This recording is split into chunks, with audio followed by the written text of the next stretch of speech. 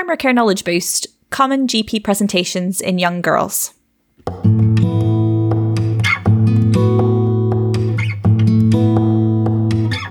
Hello and welcome back to Primary Care Knowledge Boost. A bit of housekeeping to start off with before we get into the meat of the episode. This is probably going to be our last episode before Christmas so that we can take a little bit of a break and come back refreshed in January. It's the plan. As we said in our last episode, going forward, we've got a mix of clinical and non-clinical topics coming. Given the nature of GP at the moment with winter and COVID and the vaccine planning, scheduling is going to be a little bit tricky. So as a heads up, from January, we're still going to aim to release an episode every 2 weeks, and there may well be additional episodes dropping in between those for you to enjoy as well. Yes, exactly. So a little bit chaotic, but lots of lovely episodes for you to enjoy. Yeah, the main reason we're saying is just to forgive us that it might look a little bit less scheduled. Yes, exactly. So today we have some more gynae for you, which was a big requested topic from the listeners. We've spoken to Dr. Uma Marthi, who's a GP with a special interest in gynae, having been a gynaecologist before. And she's going to take us through some common presentations that we might see in young girls up to the teenage years. So we're going to start following the ages from early presentations, such as vaginal bleeding in neonates and vaginal itch in toddlers, and then move on to breast development and then vaginal discharge in teenagers. Yeah, we hope you enjoy. So, can you just introduce yourself for the listeners? Hello, I'm Uma Marthi. I'm one of the GPs from Castleton Health Centre. It's in Rochdale.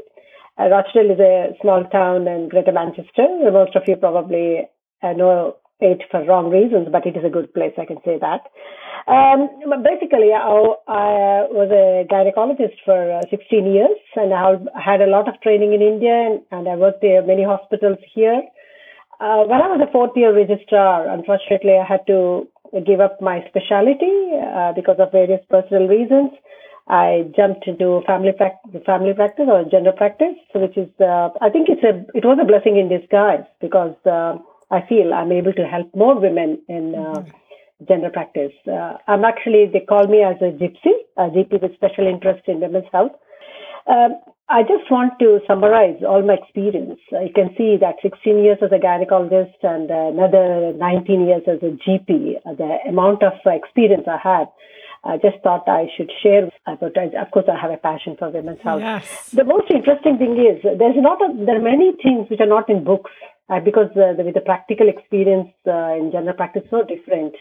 I really thank the team for giving me this opportunity to do the podcast. My topic is Girl to Granny Gynae Problems. Fantastic. This is all about practical points. You all are very good at reading books and you have more knowledge than me about theory aspect, but I love to share my practical things with you all. Amazing, Uma. Brilliant. And you're absolutely right, because it was lovely when you sent us the slides going through, all the different bits and pieces you put. We've picked a few of your presentation to ask you specifically about on the podcast because we thought, we don't get much teaching in that, and they're so useful. You see them; they are common problems in general practice. So looking at your slides, we've got a few questions for you. So we'll kick off. We followed a girl called Laura in your slides, and it's a hypothetical. She's hypothetical, yes. So we'll start right at the beginning with a potential presentation. If Laura's mum, for example, got in touch with us and she's quite worried, Laura's only 5 days old now, the mum has noticed some bleeding from her vagina. Can you talk us through that case, what you're thinking? Okay, right. Just to give you a brief introduction, I want to go through how since the female child is born. So yes, this is a common thing. A mother can call us saying that I just had a baby, it was a difficult delivery, but I'm just worried, but everything is now settling, except I'm worried about my little girl having some bleeding, which is commonly seen. This is called as neonatal uterine bleeding. It is seen in 5% of newborn girls. The reason for that is when the mother is pregnant, she'll have plenty of hormones, especially the estrogen. So some of that hormone goes into the baby, fetus, while she was in utero. Once the baby is delivered, still she'll have some hormones. So after delivery, what happens when the newborn, the levels will fall. And that can cause like an estrogen withdrawal bleed. So it may not be like heavy bleeding, but the mother will notice a little bit of blood mixed with mucus, and sometimes she could say, oh, the nappy is stained with some blood, which is very common. A routine, as GPs, we are good at asking, how are you and how is your baby? Is the baby taking milk properly? So if you exclude all the other, whether the baby is happy or not, then you can reassure the mom very well. We just explain to her that is a common feature we see in babies because of the withdrawal of the estrogens. From medical point of view, this is common. It can happen between 2 to 10 days. It's called as false menses, but it happens more after that. We may have to reassess the baby. So we don't expect a 2-week-old baby having a menstrual loss like that. Then we have to ask more history, whether it's the old blood coming from the last week or any fresh bleeding. So that's very important. So the one point where it is very important for GPs is we have to code this. The neonatal uterine bleeding, we should code. There is a code for that. If you look on I work with emails, I'm sure even with other versions of different computers, they can code it. The reason for that is they're trying to do a research work linking whether this neonatal uterine bleeding is responsible for the future endometriosis. So much research is going on. It's not yet confirmed. Yeah. So it's reasonably normal within the first 2 to 10 days of life. It can be up to 5% of newborn girls. Yeah. And then anything after 2 weeks is abnormal. Anything after 10 days is not 2 to 10 days. Okay. The most important thing we have to tell the mother is just to clean and keep the area clean. Yeah. Okay, fab. And as long as the baby's happy and healthy otherwise, then it's nothing to worry about. Okay. Fantastic. So that was great. We're going to see Laura again. So she's a little bit older. She's about 4 now. And her mum has contacted her with some concerns that she just seems a bit uncomfortable. Yeah. She's scratching down below and she's crying sometimes when she's passing urine. So what are you thinking in this terms of presentation? How would you approach that? Right. So our Laura is now like a toddler now. So she'll be doing lots of things. She'll be sitting in the bathtub for a long time. And she enjoys playing with sand. And she also trying to get potty training as well sometimes. That is the age when the moms try to teach the children. So when Laura comes, I usually ask the mom more questions about Laura. Is it something new? Is she seeing... did she notice it even before? What's exactly going with Laura? One thing where I would like to know about her any bowel and bladder control. Like basically, at that age they can have wet nappies. They can have enuresis, which can actually any wet. The urine itself is an irritant. So I would like to ask more about her potty training as well. And what about the mother habits, like whether she uses any special wipes to clean the bottom, which is sometimes the wealthy worrying moms do that a lot with all the flavored type of wipes they use, which is unfortunately not very good for the baby. And have they bought anything new, like, new underwear or some nylon underwear or something special? Has she started swimming lessons? So all that history is very, very important.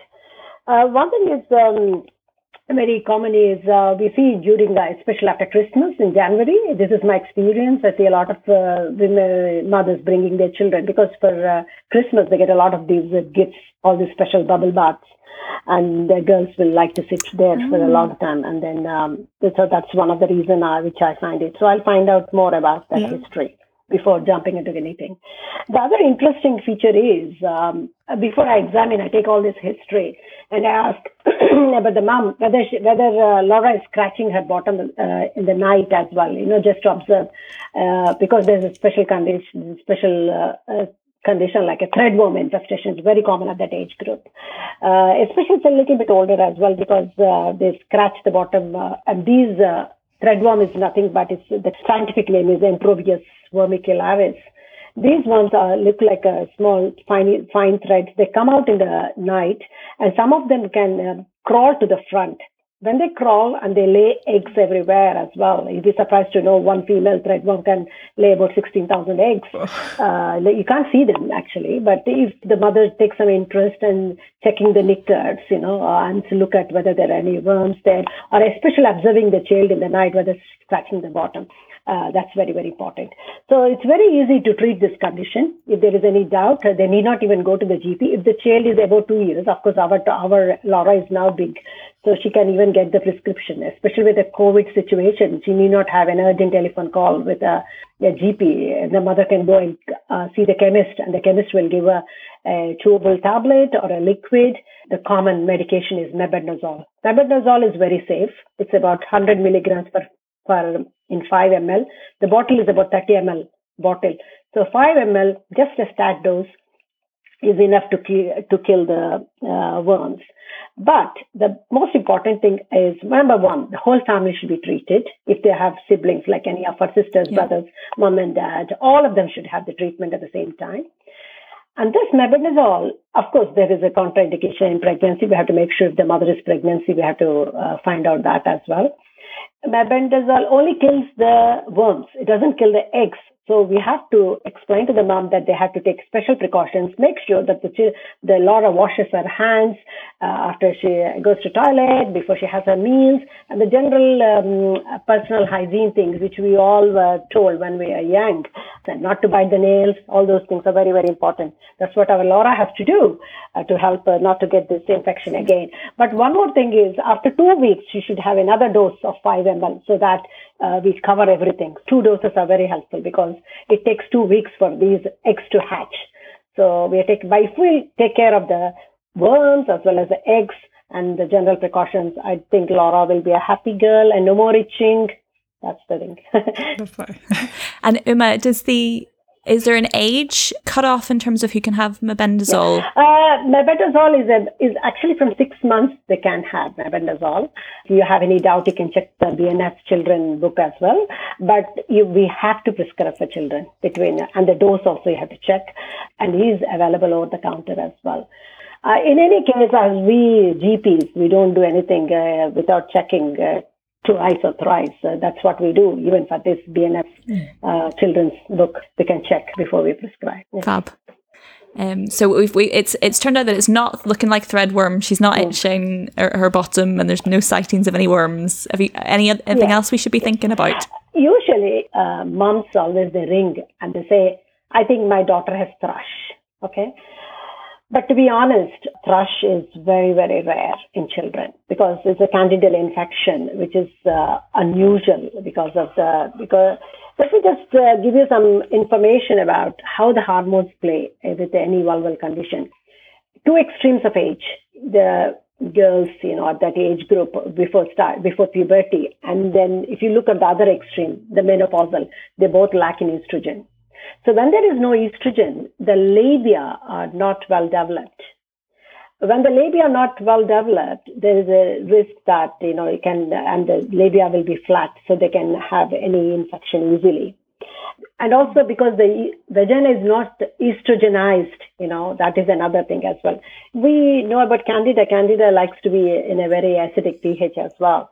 So as such, candidal infection is very, very rare. Okay. So when the mom says we can ask the mom to bring Laura and have a look at it as well. But most often it will be an irritation because of the chemicals which are used and also the type of nappies. Some people will be allergic to the type of nappies and everything. And the third, when they keep scratching all the time, we have to be very careful as well because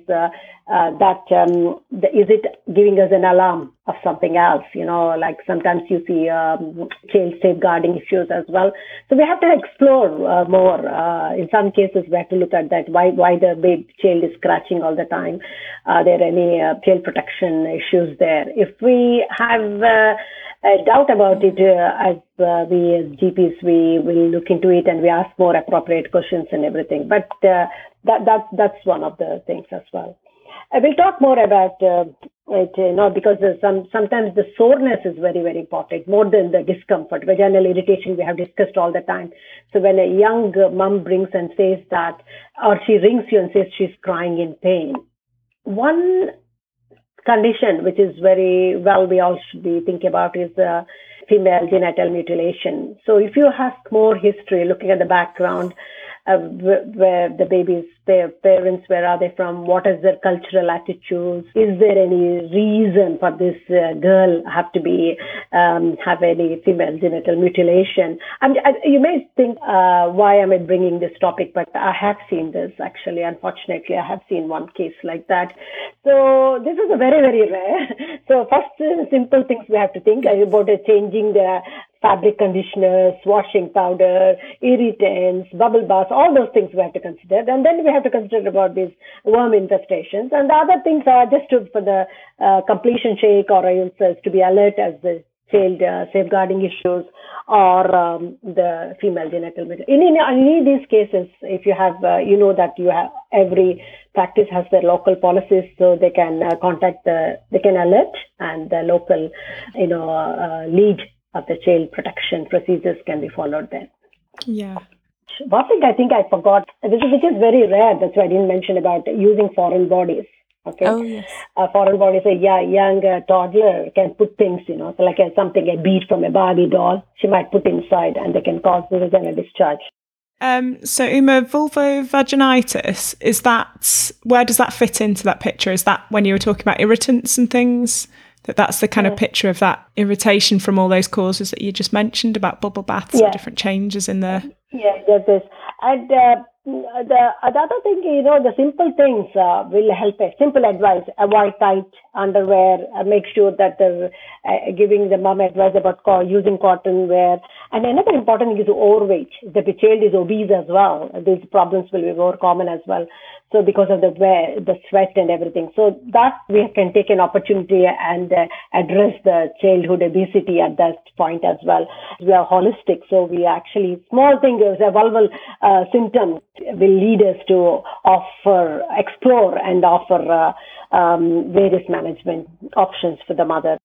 One more important thing I actually forgot is we should never forget about the general things causing, like an eczema causing a symptom. So we address those as well. If the young Laura has eczema, she can have irritation of the vulva as well. So, and most of the times a bit of reassurance, a bit of use of barrier creams and advice. So these are the things we normally look at when a young girl comes with irritation, vulval irritation. I was just having a look at your presentation, Uma, and I think the other things that you'd mentioned at the time were things like UTI, obviously, which we've not talked about and is a massive topic, too much for us to go into right now. But at this point, actually, I think I can discuss about the labial adhesions as well. There's another condition called labial adhesions. Yeah. Sometimes young girls, because of the lack of estrogen in some children, the labia minora can just attach or cause adhesions between the labia minora. So they stick together because of the low estrogen.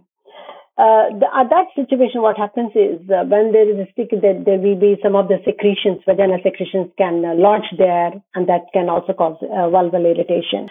When the girl passes urine, some of the urine can lodge in between the labial adhesions and can cause UTI. Recurrent UTIs also can cause. It is very rare, but always, though we are doing telephone consultations, if the symptom is persistent, we normally bring and examine the child.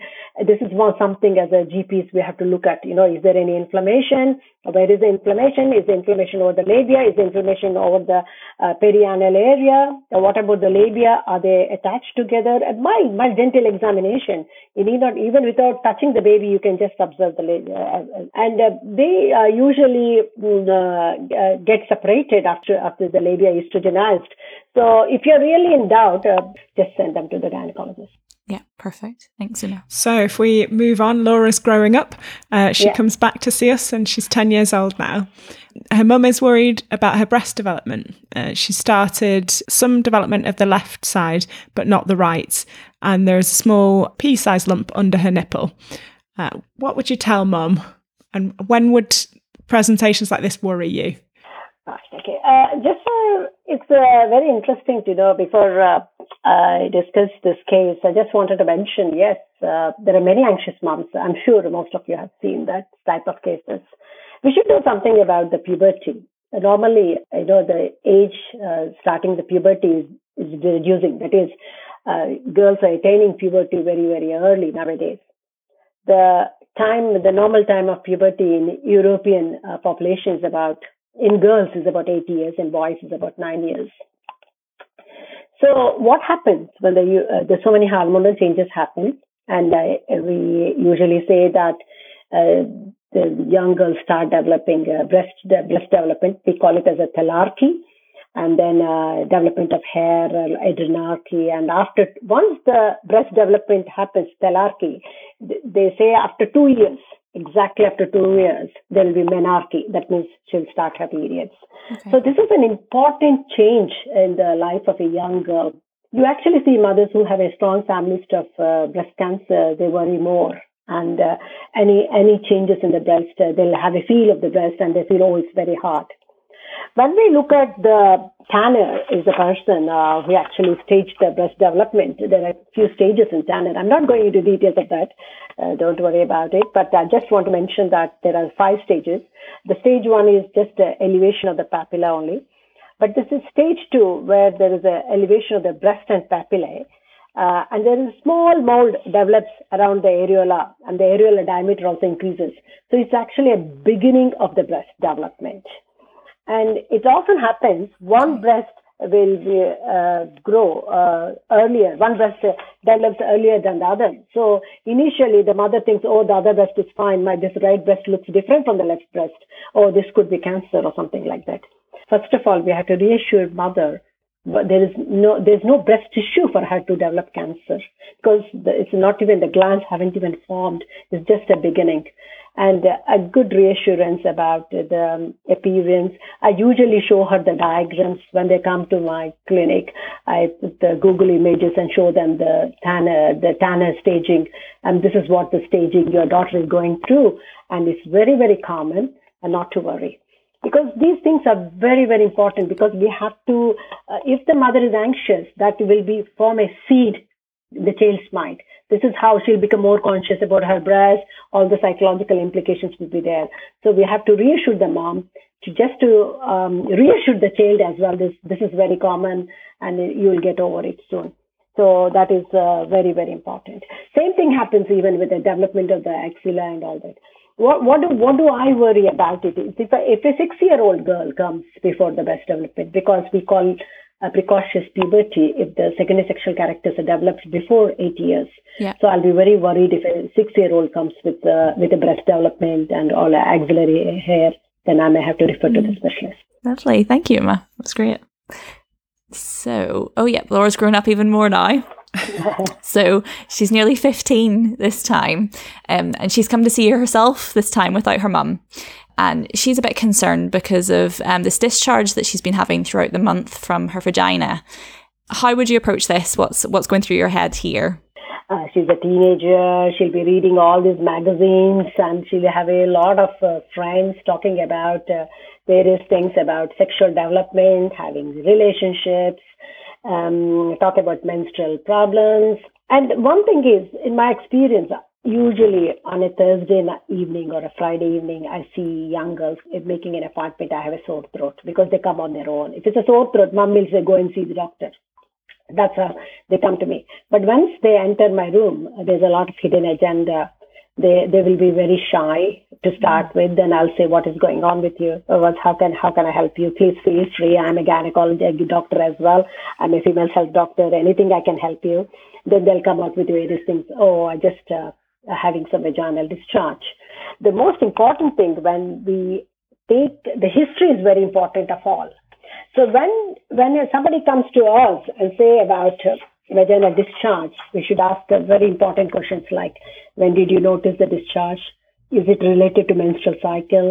And then what is the color of the discharge? How much amount? The amount is very, very important. Sometimes if the young girl says, the discharge is so much, I have to wear a pad every day, that means there's an excess of discharge. So if it's a physiological discharge, it won't be that excess. Okay, we'll talk more about that as well. Then we can slowly, after taking the history, then we can ask about her sexual history. Is she in a relationship? Partners, boyfriend? How old is her boyfriend? and any travel, all those things we have to find out. What are her concerns? As GPs, we always use this ideas, concerns, expectations. And most of the GPs are quite good in exploring the concerns, and then she might slowly talk. She will open up, and start telling you about her sexual relationships or whatever things. And another important thing we can't forget is whether Laura has a diabetic. Is there any history of her diabetes, or is she on any immunosuppressants? That's also very, very important. So all that history is very, very important. And is the discharge a recurrent discharge, or is she noticed it recently? Whether she had any antibiotics recently for a sore throat or something, because if she had antibiotics, likely to develop thrush. And then is she taking contraceptive pill? Pill is also high estrogen. She's likely to develop thrush as well with that. So a good history is very, very important. So before a good rapport we have to establish with a teenager, as you know, they're not easy to open up. So we have to encourage them to talk more about it. Then coming to the point and say, does it smell? If Laura says, yes, I have vaginal discharge, it's the mid-cycle, or just after I finish my periods, I have a lot of discharge. It's clear. It's not associated with any smell. Then it's a physiological discharge. Then also I show the pictures. Laura, you should know about what is happening in your body. Your ovaries producing estrogen. This is a wonderful hormone. It gives you all the good things, and at the same time it can cause more secretions. So that's what is the normal. So she will be happy that to know that it is very common and others will have it. If the story ends there, that's fine. But if Laura starts saying that, I have a smelly discharge, I have it's painful sometimes, then we have to explore more history. Most important thing is there are some organisms which can cause vaginal discharge. It's called a group B hemolytic streptococci is something which can cause.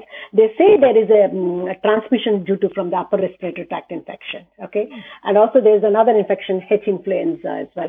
So in case of any doubt, if there's this, please don't hesitate to take a low vaginal swab. We can do a low vaginal swab. We can explain to her, and then we also find out that does it cause any pain anywhere else, or any urinary symptoms like that. So these two are like a bacterial infections which are not sexually transmitted, but they can happen in young girls.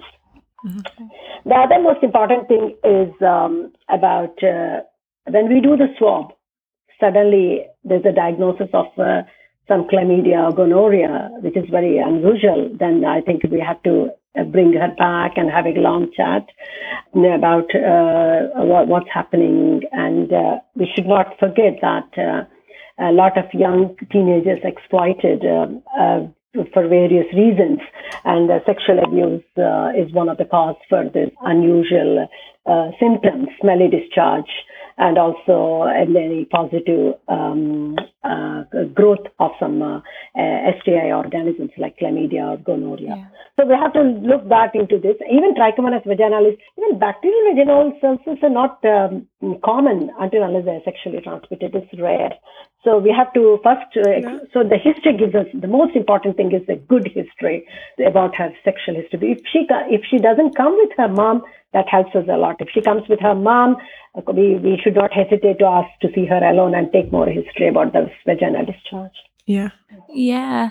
I was just going to say, in terms of that sort of age group, Uma, where would things like internal examination come in? Because it's always a bit of a kind of grey area and you never know if it's appropriate or not. Yeah. What do you think? If they are sexually active, okay, actually you'll be surprised. Most of them already have been to STI clinics even before they come and see us. Because there is so much education in schools nowadays. They're so aware of all these STIs.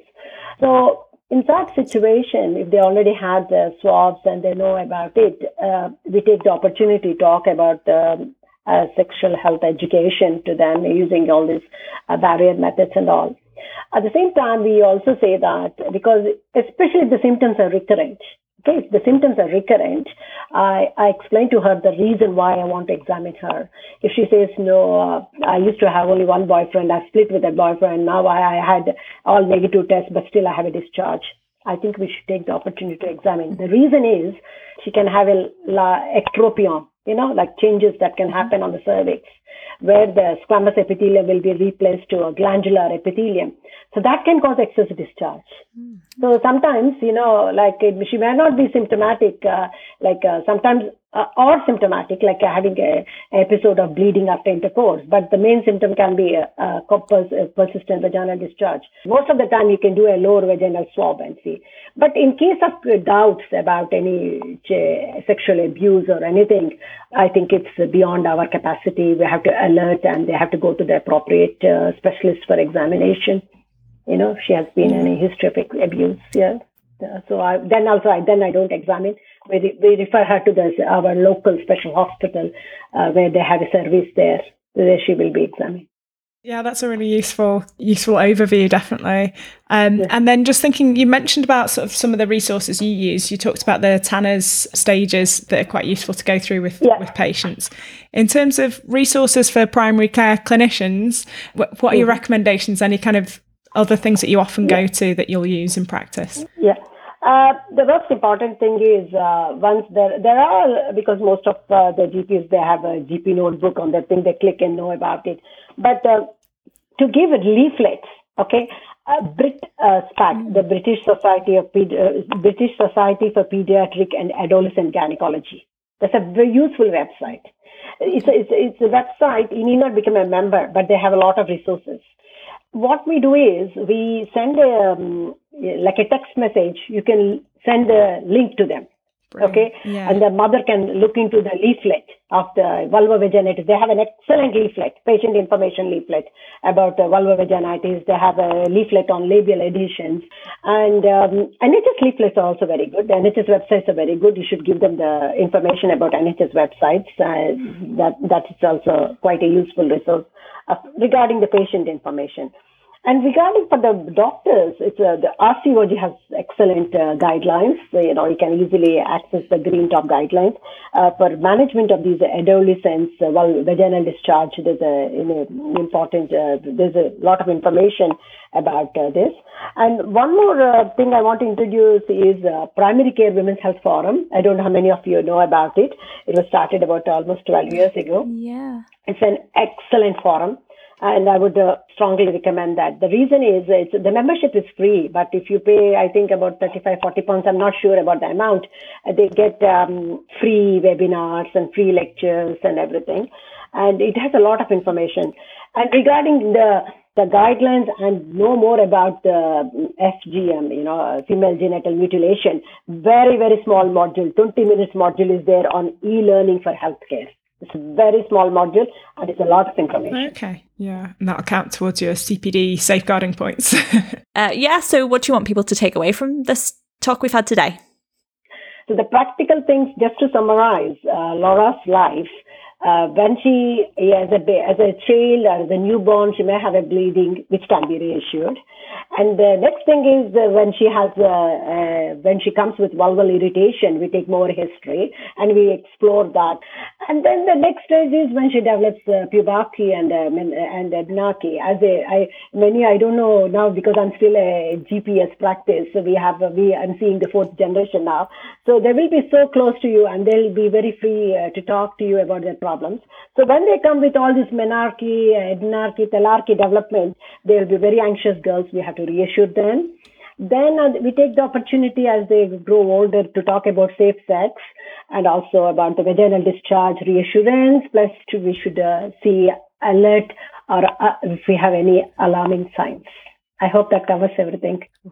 That's really wonderful, Uma. Yeah. Thank you so much. Yeah.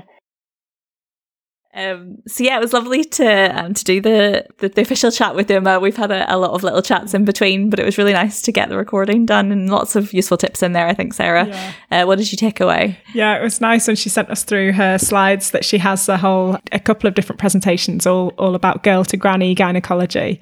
And as soon as we started reading, we're like, oh, we don't get teaching on these things. So yeah, it was amazing. Yeah, it was really good. So I think it was only ST3, I had to admit, that I'd sort of really picked up about vulvovaginitis and irritants. And those types of leaflets are just absolute gold for parents because sometimes it does seem to get missed. So there can be a couple of different presentations before they get natural diagnosis. So I think, you're completely right.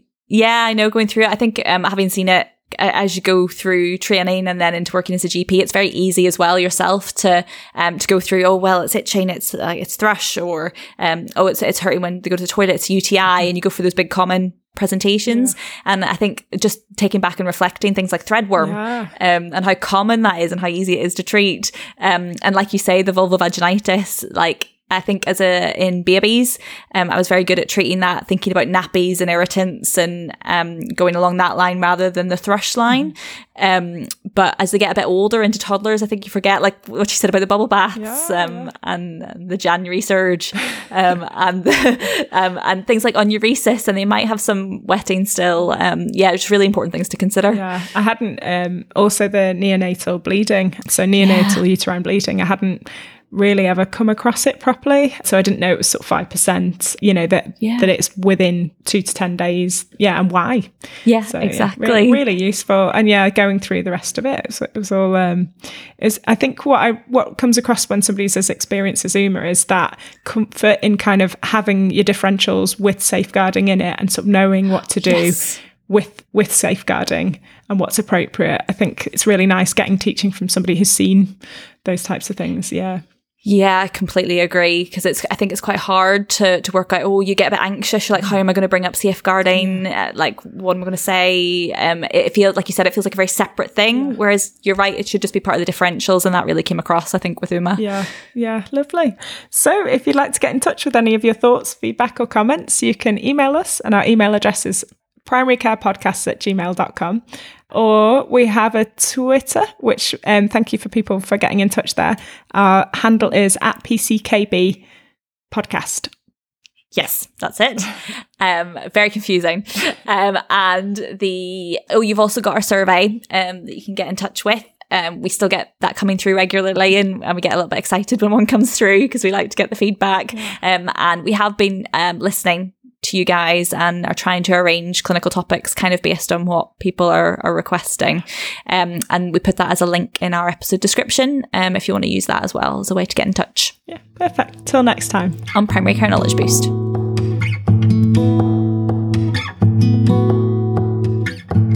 Hey guys, just a friendly reminder that these podcasts are for healthcare professional education and shouldn't be used for medical advice by the general public. They were recorded in Greater Manchester in 2020. Guidelines can vary by location as well as over time, so always check for up-to-date local and national guidelines before making treatment decisions. The content is based on our interviewee's opinion and interpretation of current best practice. It's your responsibility to use your clinical judgment before applying or relying on information solely from this podcast. Check out the episode description for full details and any links that we've mentioned in the episode.